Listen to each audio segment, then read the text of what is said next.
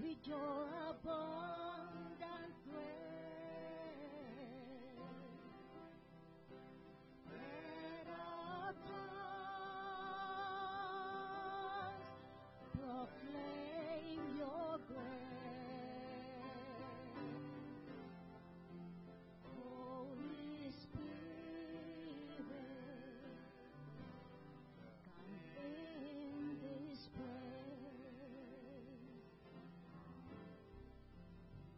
Holy Spirit, come in this place. Fill our hearts with your abundant grace. Let our tongue proclaim your grace. Holy Spirit, come in this place. Amen. Will we have our ushers come forward? Y'all may be seated.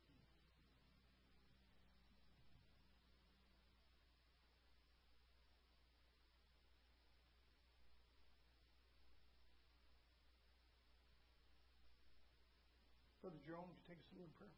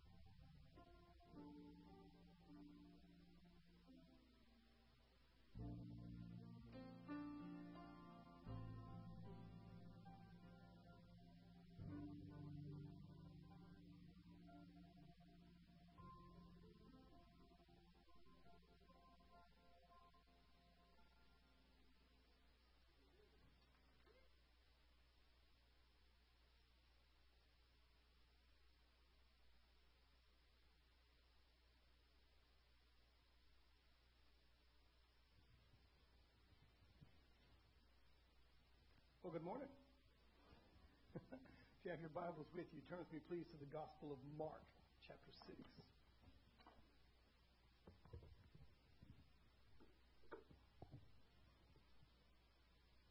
Gospel of Mark, chapter 6. Title of this morning's message is A Silver Charger.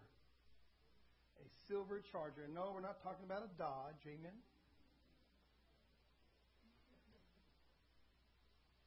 Give you a second to turn there. Let's go to the Lord in prayer, shall we? Father, we come to you now in Jesus' name, thanking you for your word.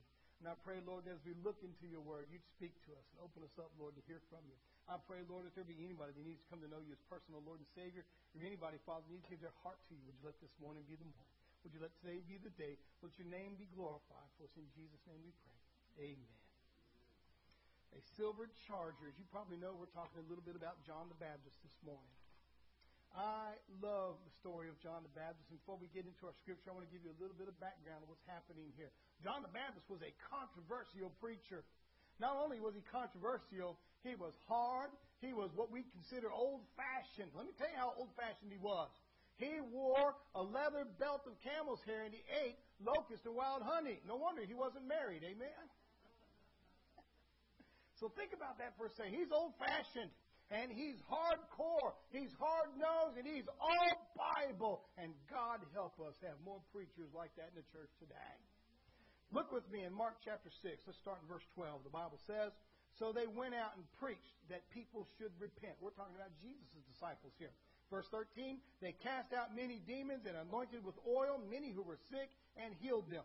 Now, King Herod heard of him, for his name had become well known. And he said, John the Baptist is risen from the dead, and therefore these powers are at work in him. Others said, it is Elijah, and others said, it is the prophet, or like one of the prophets. But when Herod heard, he said, this is John whom I beheaded. He has been raised from the dead. For Herod himself had sent and laid hold of John, and bound him in prison for the sake of Herodias, his brother Philip's wife, for he had married her.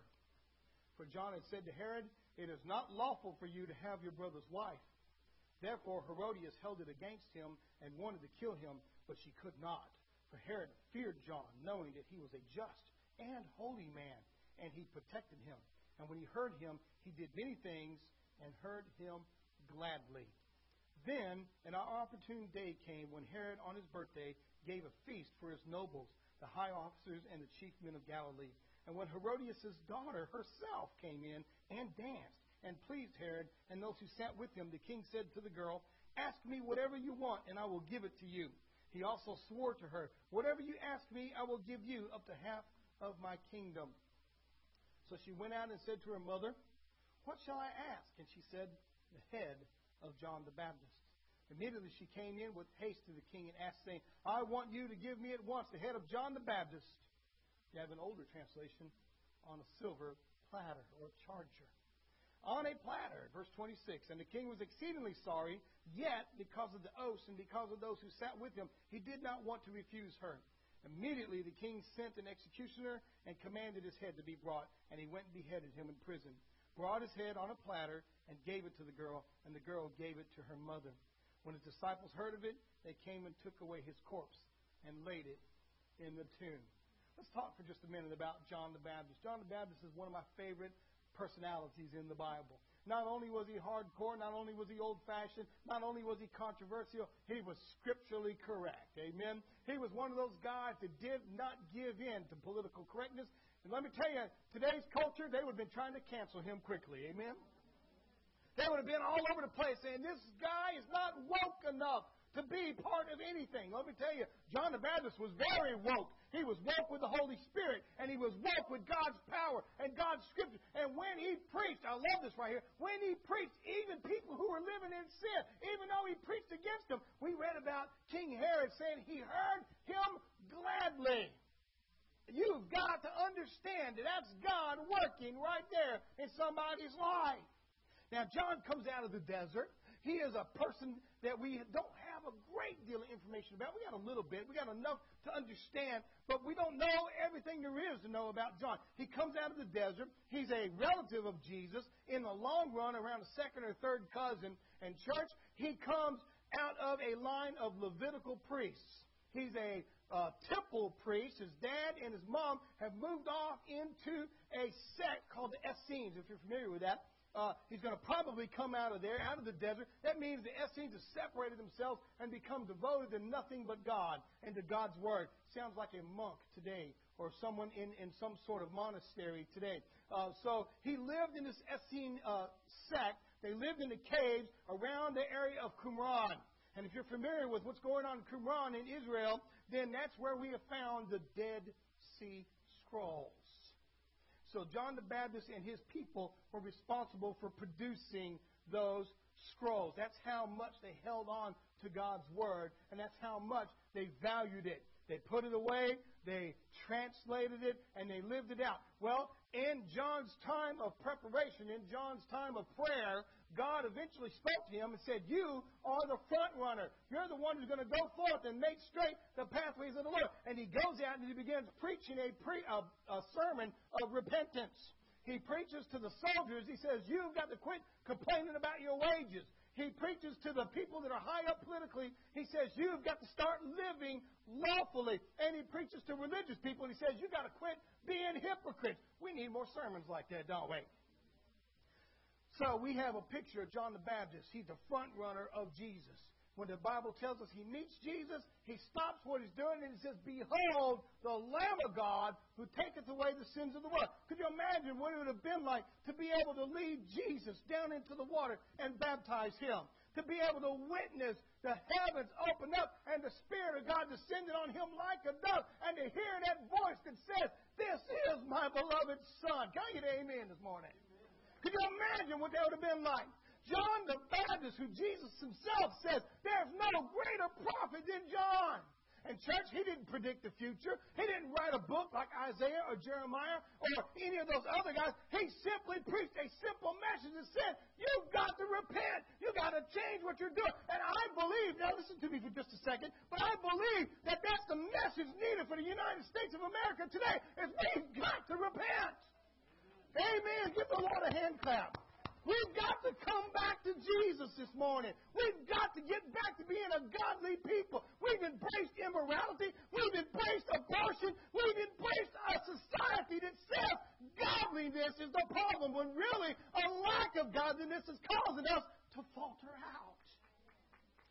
John the Baptist comes out of the desert and he preaches a sermon of repentance. He says, you've got to quit this. Now, I love it because King Herod, the Bible says, hears him gladly.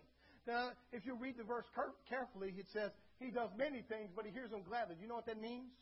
In modern day translation, what that means is King Herod acts like he's doing other things, but he's listening gladly. Do you know any Christians like that? I know a couple of them like that. You know any non-Christians like that? They listen to the Word of God in the background, but they're always too busy doing something else. You know what you're becoming? A King Herod. Let's take a look at Herod Antipas. That's the king we're talking about this morning.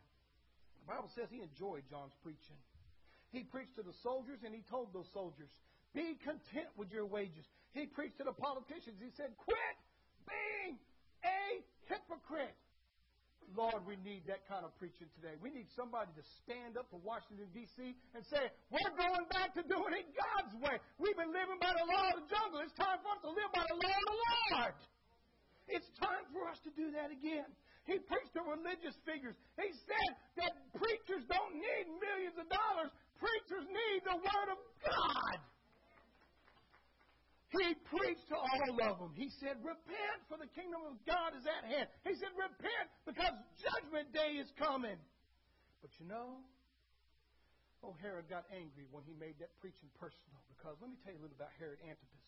You may not know this, but Herod Antipas got some eyes for his brother's wife. Has that ever happened before?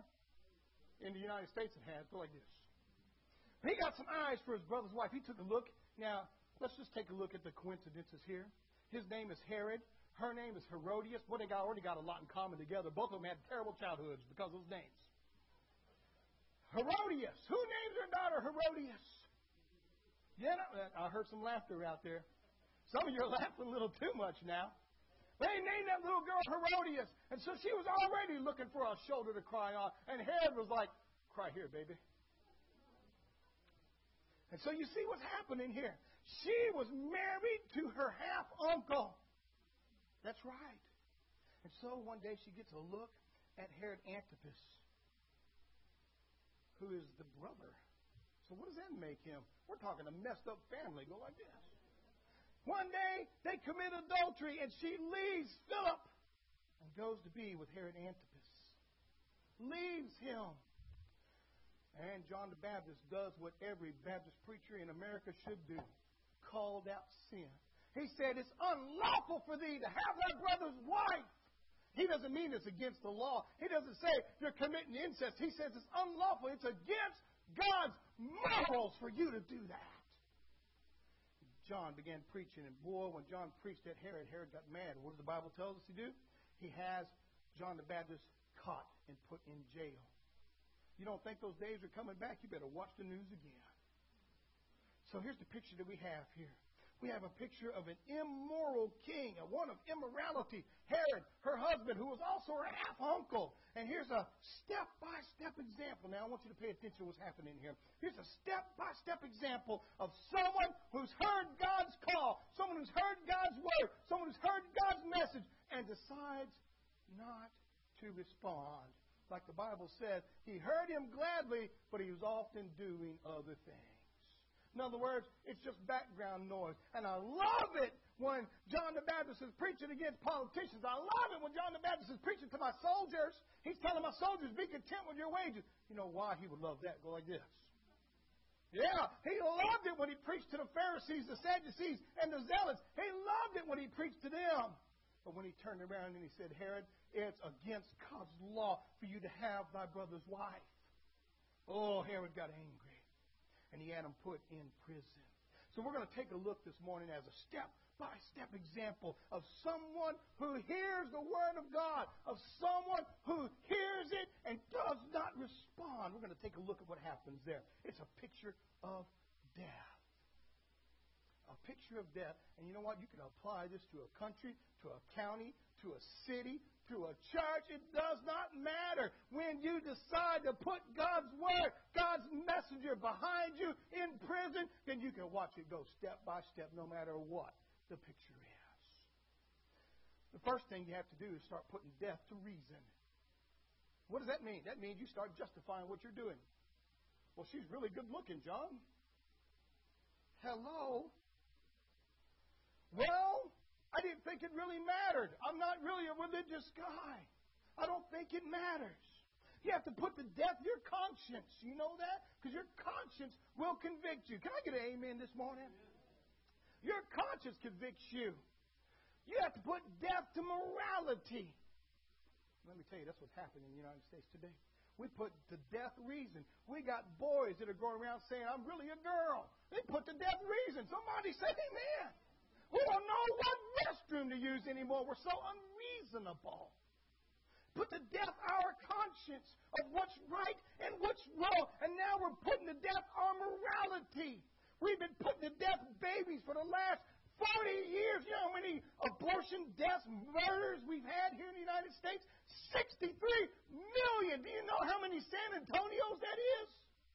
That should be enough to put every one of us on our knees crying before the Lord saying, forgive us of the murders over and over again. You say, Josh, they can't take care of it. No, they should not have been immoral. Amen. Hallelujah. They have to put to death reason. And let me tell you, when you put to death reason, you try to reason everything away. You try to reason your immorality. You try to reason your sin. You try to reason what you're doing. You try to make it justified. And you might be doing that this morning. You might be sitting in the pew saying, I didn't want to come to hear a sermon against me, Pastor. You know what you are? You're Herod. You liked it when I was preaching against the soldiers. Go like this. You like it when I'm preaching against politicians. You like it when I'm preaching against Pharisees, Sadducees, and religious zealots. Hypocrites. But when we say it's unlawful for thee, you get a little mad like Herod, don't you? You say, well, I'm putting to death the reason. The reason's what's bothering me. No. Reason isn't really what's bothering you. And you say, well, I got to put to death my conscience, Pastor. Now I got to put to death my morality. And eventually you put to death God's authority. This book no longer is relevant to me. God's word is no longer relevant to me. It doesn't mean anything to me. And we become a totally depraved nation, a people, a church, or a family. Become totally depraved. Let's take a look at what the Bible says about that. Let's look at Romans 8, verse 6 through 7. The Bible says, and I love this right here, this is about minds that are fleshy, carnal mind. Now, it's an old word, and it means fleshy, carnal.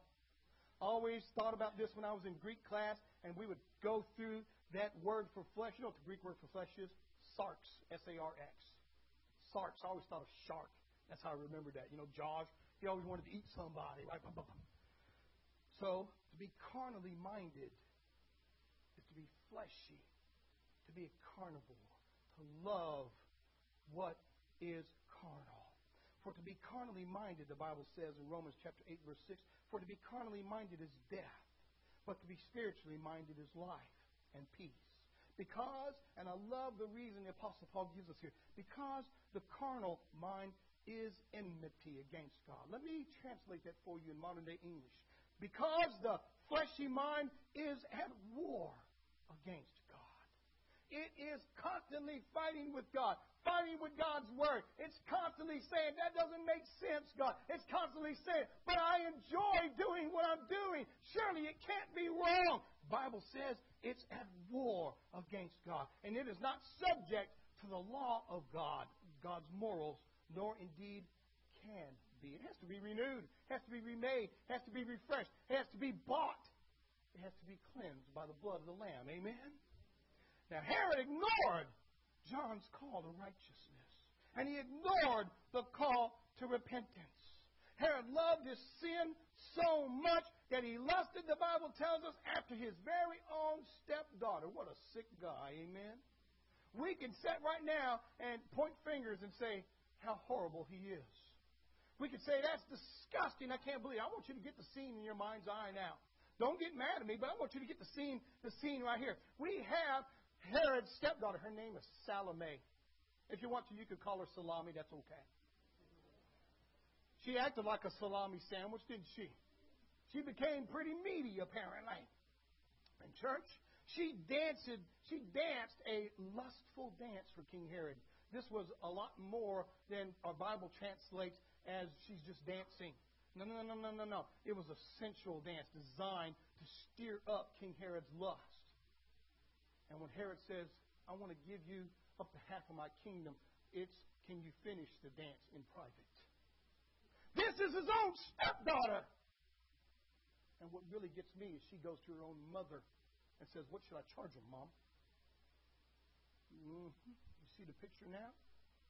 What happens when we let go of reason, when we let go of our conscience, when we let go of our morality? We become King Herod-like. And you, as a father, might be sitting there saying, I have reasoned against reason, and I've allowed my family to fall into sin. I reasoned it away, and I put to death my conscience, and I put to death my morals, and I put to death God's word in my family. You know what you are now? You're at the verge of doing something you're going to regret. Could you imagine what it would have been like after that party in King Herod's house? You know, John the Baptist is dead. You know what gets me? We don't talk a lot about Herodias. She wanted him dead. Why? Because he condemned her publicly. He said it's unlawful for thee to have thy brother's wife. In other words, what he's saying is you're an adulterer and you're an adulteress. And adulterers will not inherit the kingdom of heaven. Somebody say amen. You can't do that. You can't do those things and be a Christian, a good, godly person. And he preached openly about that. And she was offended. And she said, I got to get this guy killed. And she didn't mind her own husband being with her own daughter for the price of her revenge. And she reasoned it away. Yeah, you understand the picture now. Where are we as a country? When we embrace homosexuality? When we embrace transgenderism? Will we embrace abortion? Will we embrace witchcraft and drug use nowadays? Will we embrace it and say, well, it's not their fault? Well, then whose fault is it?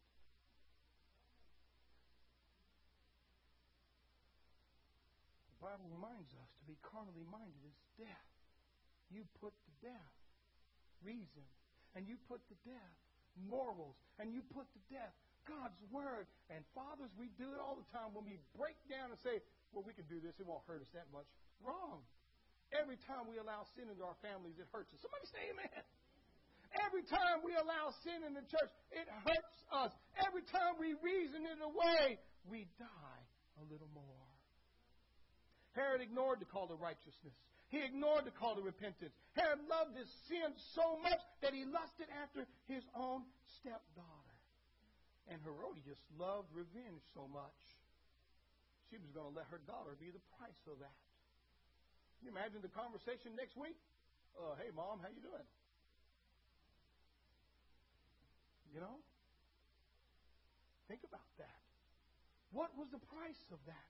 When we determine ourselves to sin, when we make that determination in our hearts and in our souls and in our spirits, when we say, I'm going to do this no matter what the reason. I'm going to do this no matter what my conscience says. I'm going to do this no matter what God says.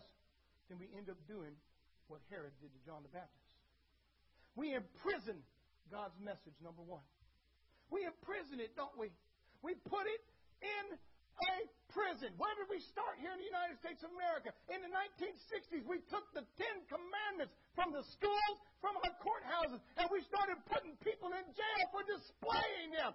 Amen or oh me? We put them in prison. We ended up killing God's message. We ended up trading all we have for sin. You say, I don't want to see any more of that in the Bible. Yeah, you do. What about Abraham, Father Abraham? In Genesis chapter 12, God tells him, get out of your house. Go from Daddy's house and take just you and your wife and go to a land that I will show you. Well, he does. He leaves. He takes Lot with him, of course, but he should not have done that. And church, as he ends up in Egypt, he ends up trading his morals, trading his conscience, trading his reason to be famous with Pharaoh. He traded his entire family so Pharaoh wouldn't be mad at him. How many drug users do you know that trade their family for methamphetamines? How many alcoholics do you know that trade their children for alcohol?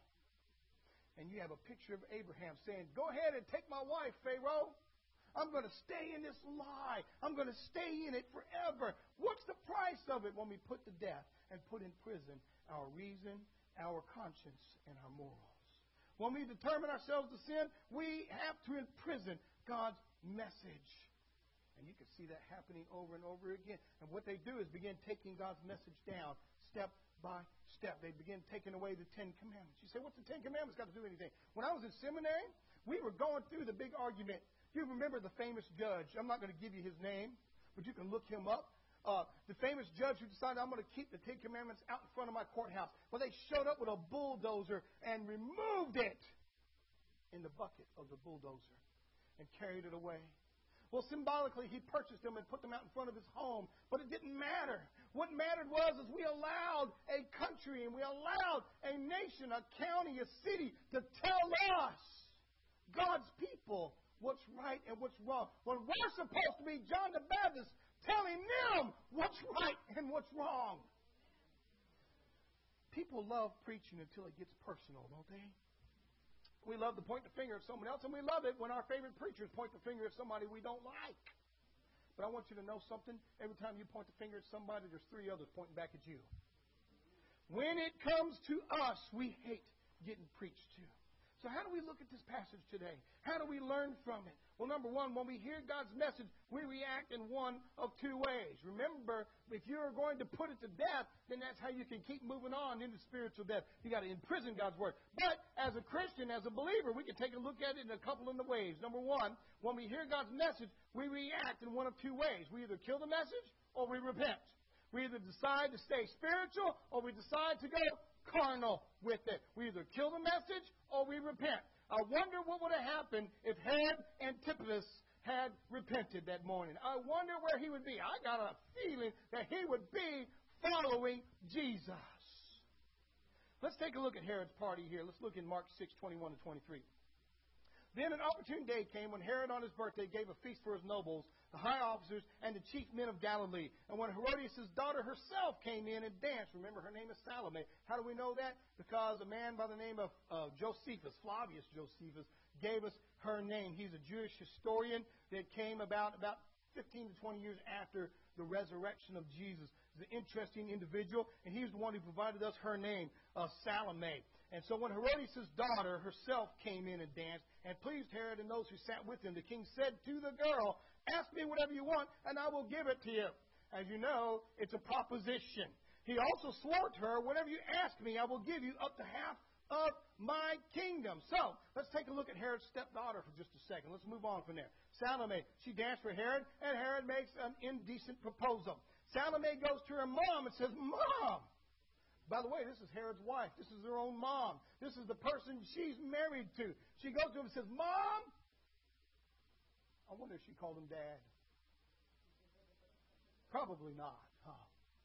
"Mom, Herod Antipas has offered me something. What shall I charge him?" Can you imagine those two ladies plotting together? "Gee, honey, I'll tell you what I'd charge them. I'd charge them the head of John the Baptist in a silver charger." Well, Herodias hated the message so much, she overlooked what she's doing to her own daughter. She overlooked that, just like Father Abraham did when he tried to stay in the lie so much, he was going to allow Pharaoh to marry his own wife. How many of us have done that?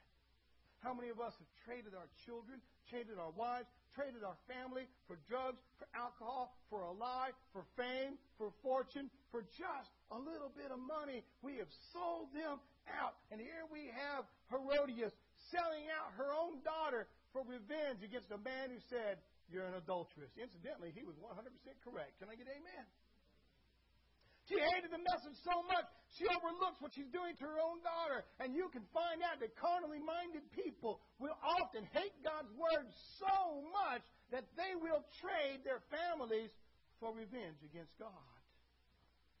Let's take a look at what happens here. Remember, we got to put to death the message of God. You got to put to death the conscience as well. Take a look with me in Romans 2:15. The Bible says, "Who show the work of the law," that's God's law, "written in their hearts, their conscience also bearing witness, and between themselves their thoughts, accusing or else excusing them." Church, when we sin, we do it with the knowledge that it's right or it's wrong. Your conscience tells you. And the Bible says God wrote the work of the law on your heart. So when you sin, you have the knowledge that it's right or wrong. Do you know what conscience means? Con is the word with. Science means knowledge. With knowledge. When you sin, you do it with the knowledge that it's wrong. And you have to put to death your conscience, just like Herodias did. You have to put to death that family relationship. You have to put to death God's word. And all of that was pictured in the death of John the Baptist. Her marriage with Herod must have been over by then. What do you think? Could you imagine what those morning conversations would have been like? "Good morning, sweetheart." Wow. I don't know about you, but I couldn't look her in the face. Her relationship with her own daughter must have been over. Think about what that means. How many of us are willing to trade family, friends, loved ones to stay in our sin? You say, "What does that mean for me, Pastor?" I am involved in homosexuality, or I'm involved in other kinds of sins. Can God save me? I have put to death God's message, and I have put to death reason and my conscience and morals. What does that mean for me? Can God save me? You know what the answer is? Yes. Will God save you? You know what the answer is? Yes. Is there hope for you? And the answer is yes. Look with me in Hebrews 7, verse 25. The Bible says, "Therefore he," being Jesus, "is also able to save to the uttermost those who come to God through him, since he always lives to make intercession for them." He will save to the uttermost. God can take the most unclean person and make them the cleanest person in the world. God can take the most defiled person and make them the most pure person. God can take the most horrible story and turn it into the greatest testimony. Amen? He is able to save to the uttermost. What does uttermost mean? When I was young, I used to love watching cartoons. You know what my favorite cartoon was? Don't tell anybody. My favorite cartoon was Underdog. I loved Underdog because he was a superhero. It was the Underdog. Later on, as I grew up, I started watching other stories, and one of my other favorite ones was Mighty Mouse. You remember Mighty Mouse, too? Mighty Mouse was like an oxymoron. You had this mouse that was super duper strong, and he could beat up everybody. Later on, I started watching Superman and Spider-Man and things like that. And their powers were able to save them to the uttermost. Can I tell you something about Jesus? The blood of Jesus Christ can save you to the uttermost. It can cleanse you. It can make you new. It can take that carnal mind we talked about and renew it and make it a spiritual mind. It can give you a new life. It can give you a new purpose. It can give you a new place. And what you've got to do is come to Jesus Christ. What you've got to do is hear right now the Word of God as John the Baptist is still preaching. Still out there saying, repent, for the kingdom of God is at hand. And I'm here to tell you this morning, repent, for the kingdom of God is definitely at hand. But God demonstrates, church, His own love toward us. That's the other thing that we often have in today's society. Show me the money, preacher. Boy, I have two sons that joined the military, and I remember my eldest when he joined the Navy. I told him, don't you sign for a job till you see it in paper. You see what you get. Don't let somebody tell you this is what you're getting, because you don't ever get what they tell you. Go like this, guys. You know what I'm talking about. Especially when it comes to the military. So I said, make them show you in writing. And you know, people do that to me all the time when it comes to Jesus. Show me in writing, Pastor. What has God done for me? What has God done for me? Can God love me? Can God really save me? I want you to look with me in Romans 5 and verse 8. I want you to look with me there. Listen to what the Bible says. But God demonstrates His own love toward us. You see, you don't have to sit down there today saying, I wonder if God loves me. God already loves you. You don't have to get yourself changed to have God love you. He already loves you. You don't have to get yourself fixed up. He already thinks you're worth His only begotten Son. You don't have to change because He thinks you're worth every precious drop of His blood. And He's already shown it on Calvary's tree. And all you got to do is look right now at the cross and say, He loves me that much. But God demonstrated His own love toward us. And that while we were still sinners, while we were Herodiases, while we were Salomes, while we were homosexuals, while we were drug addicts, while we were alcoholics, while we were adulterers, while we were uncontent, while we were sinners, Christ died for us. Why? Because He loves you. And He thinks you're worth His only begotten Son. Show me the money. Jesus showed it to us on Calvary's tree. We're going to give you an opportunity to come and put Jesus in your heart this morning. Perhaps you're one that says, Pastor, I need to have Jesus in my heart and in my life. Would you be willing to come and get saved this morning? Perhaps you say, Pastor, I need to be a part of Robertson Avenue Baptist Church. Would you be willing to come and share that with us this morning? Perhaps you say, Preacher, I am a Christian and I am a church member, but I have been putting to death God's Word. I've been putting to death God's morality. I've been putting to death my conscience and reason. And I want to come back to Jesus. You know what you do? Come down here and grab a hold of the altar. You don't need me, you need Jesus. Come down and say, Jesus, I'm getting it right with you today. Would you be willing to repent? Would you hear John's message from so many years ago? Repent, for the kingdom of God is at hand. Let's close in that word of prayer. If He's spoken to you, would you come? Father, we come to you now in Jesus' name, and we thank you, Lord, for your word. And I pray, even now, that you take charge of this time. Send your Spirit, Lord. And if there be anybody here that needs to come to know you as personal Lord and Savior, anybody, Father, that needs to get their heart right with you, anybody needs to get saved, Lord, or anybody needs to repent, or anybody needs to become a part of Robertson Avenue, would you let today be that day? As we give you the praise, the honor, and glory in Jesus' holy name. Amen. Would you come as we sing, Lord, I'm coming home. Lord, I'm coming home. Come on. Would you rise to your feet? High time.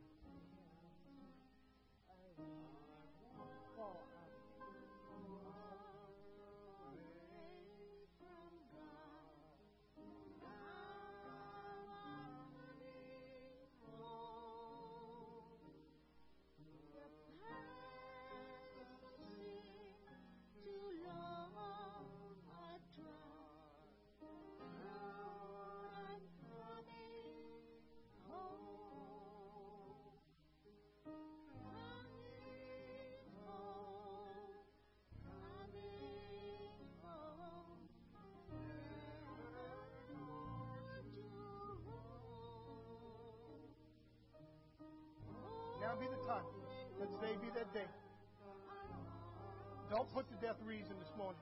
Don't put to death morality. Don't put to death God's message. Come on. Come home.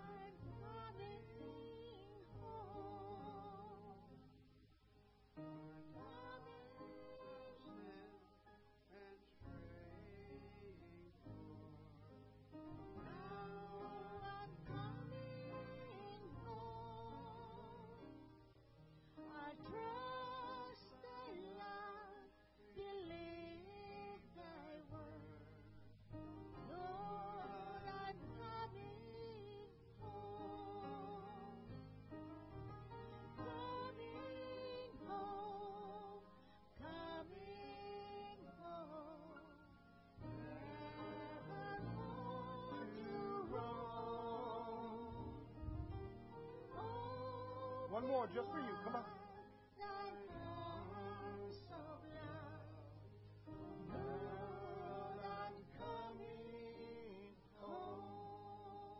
Amen. At this time, can I get two of my deacons to come forward, please?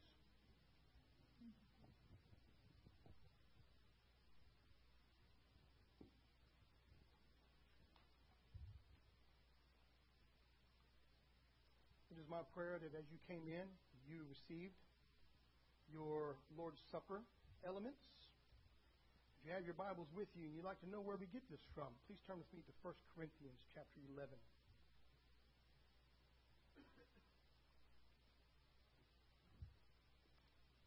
Starting in verse 23, the Bible says, "For I received from the Lord what also I delivered to you, that the Lord Jesus, on the night when he was betrayed, he took bread. When he had given thanks, he broke it and said, 'This is my body, which is for you. Do this in remembrance of me.' In the same way also the cup after supper, saying, 'This cup is the new covenant in my blood. Do this as often as you drink it in remembrance of me. For as often as you eat this bread and drink the cup, you proclaim the Lord's death until he comes.'" We are to remember the Lord's death by eating the bread, and we are to remember his blood by drinking the juice. Brother Jerome, would you take us to the Lord in prayer?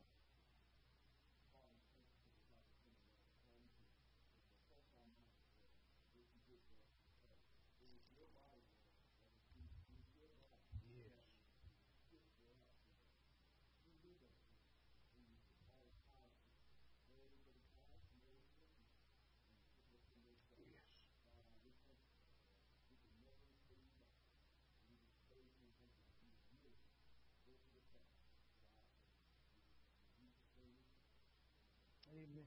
If you would remove that first layer, pull out your little bread.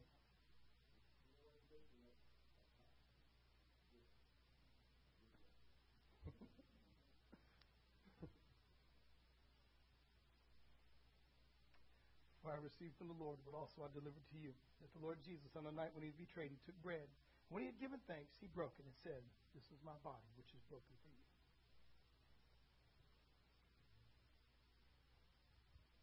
This you do in remembrance of me.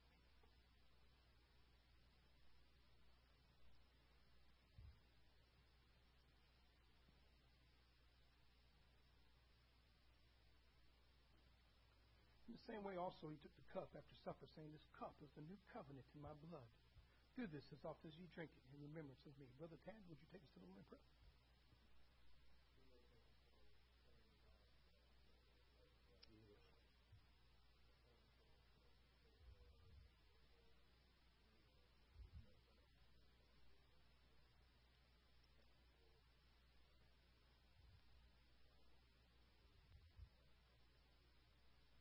Amen. Just cup is the new covenant in my blood. Do this as often as you drink it in remembrance of me.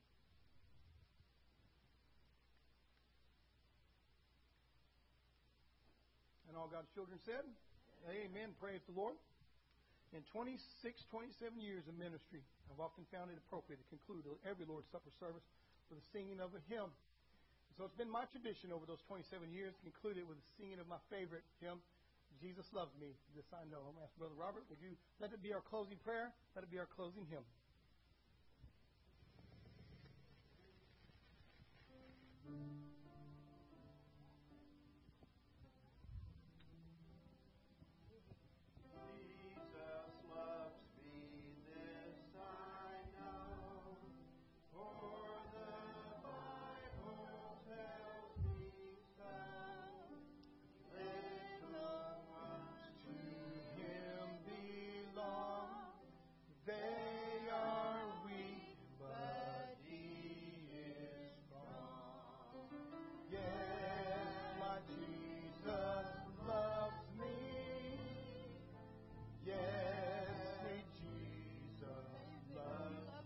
Yes, ma'am, he does. My Jesus loves me, and my Bible tells me so. Well, amen, amen. Thank you, Sister Esther, for reminding me. Church I have here, Stephanie Maley. You know her. She's been coming for a little bit, and she has actually known most of y'all all the time. So she's been involved in a lot of Robertson Avenue does. Well, she comes this morning and says God is calling her to be a part of Robertson Avenue. If you'll pray for her, if you'll love her and support her and her membership here at Robertson Avenue, would you say amen? Amen. That sounds unanimous to me. Well, God bless you. So I'm going to ask you as you leave, make sure you come by and hug her neck, tell her you're praying for her, and get her involved in what's going on. God bless you. Thank you. With that being said, we are dismissed, and I'll see you hopefully tonight at 6 o'clock.